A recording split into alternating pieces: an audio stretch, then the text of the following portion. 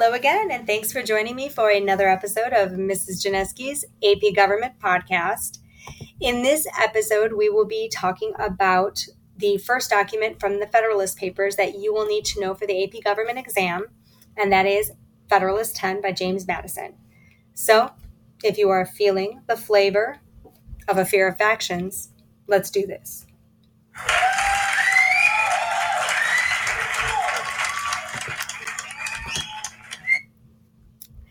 Okay, so Federalist 10. Federalist 10 is an essay written by James Madison, which appeared in the Federalist Papers. This is a series of 85 articles, essays written by Madison, Alexander Hamilton, John Jay, and they argued for the ratification of the Constitution, the need to address all the weaknesses of the Articles of Confederation. They were published under the pseudonym Publius, and the Roman Publius helped overthrow the monarchy and establish the Roman Republic. So it's all about forming a republic. The essay's main argument, Federalist 10, is arguing that a strong united republic would be more effective than the individual states at controlling factions. Factions being a group of citizens united by, as he says, some cause adverse to the rights of other citizens or to the interests of the community. In other words, they are groups of people with like ideas that are not necessarily good for everyone in society as a whole. Factions are controlled either by removing the causes or controlling the effects. Essentially, this means that the government can either solve the problem with which the faction is concerned, whatever the groups are in disagreement about, or wait for the faction to act and repair the damage. Madison believed that removing the causes was impractical. Why? Because he says to get to factions' ideas at the source, you would either have to take away their liberty or make it so everyone has the same opinions. I think we can all agree, not going to happen. Taking away liberty, of course, was out of the question for Madison, and he wrote, "Liberty is to faction what air is to fire. Fire needs air to exist, but so do humans." Madison means that taking away liberty would destroy the factions, yes, but it would also destroy happiness, liberty, which is how we understand that we can achieve happiness. The second option, Madison says, giving everyone the same opinions is impossible. As long as humans have the ability to reason, Madison says they're going to have different opinions. Therefore, Madison argues instead of factions must be controlled by responding to them. And he wanted to do this by giving them representation in a Republican government. The Constitution does remember that the Founding Fathers are not fans of the idea. The majority of the Founding Fathers did not see direct democracy working.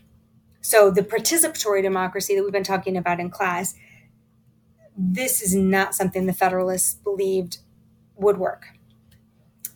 Because of pure democracy, we're talking about a popular vote. Madison believed that a republic would actually be able to extend the government to more free citizens, to the country at large, who wouldn't necessarily be able to assemble, who wouldn't be in that group that would get their voices heard. And you would need that for a pure democracy. That would be everybody being able to have a say. According to Federalist 10, a large republic will help control factions because when more representatives are elected, there will be a greater number of opinions. So once that happens, it's going to be much less likely that there will be one majority that will oppress the rest of the people. And people who have either no stake in the issue whatsoever, or they don't want what the majority wants. So why is Federalist 10 important? Why is it a foundational document? I would argue that it's the most famous of the Federalist Papers. Everybody could argue back and forth all day that another one had great weight. But James Madison is going to get the nickname Father of the Constitution wrote every single word, just like Hamilton and Jay, to influence. And you see a lot of influence in Federalist number 10. Because Federalist number 10 and the other Federalist papers were published under a pseudonym, and as we talked about earlier in class, Brutus I was as well, there's a lot of controversy about this debate.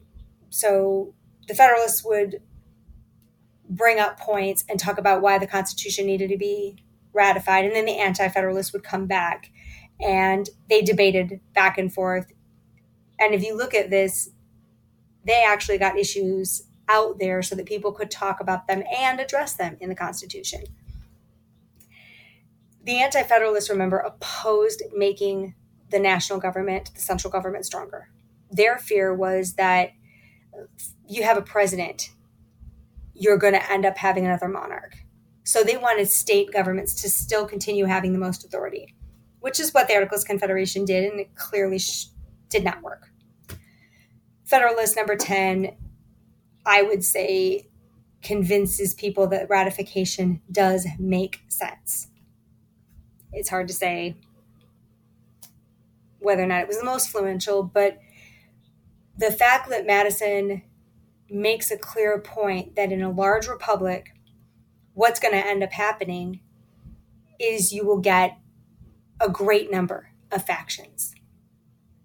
So if you have a whole lot of factions, their power is going to be diluted, and therefore their ability to oppress others is going to be diminished. And that's the solution. So what do you need to know for the AP exam? Just remember, when talking about Federalist number 10, we are talking about Madison's warning against the dangers of factions, that in a large republic, you would have a greater number of opinions, a greater number of factions, therefore they would be diluted and they would not bully everybody else who might not get anything out of the majority's arguments. That being said, it also makes the case that you can give national government more power, making it stronger, and that strength would actually protect everyone, including the Anti-Federalists who are arguing against it. Also remember, when you are talking about Federalist 10, that this is an argument for a pluralist form of democracy, not participatory. That's going to be Brutus I, which will be another episode of the podcast. So Madison's warning against the dangers of factions, and this arguing for a pluralist form of democracy, this large republic would be able to make that happen. All right. Thank you guys so much for tuning in, and I will be talking about Brutus I in my next episode. So I hope you will come back and join me for that. Keep up the good work.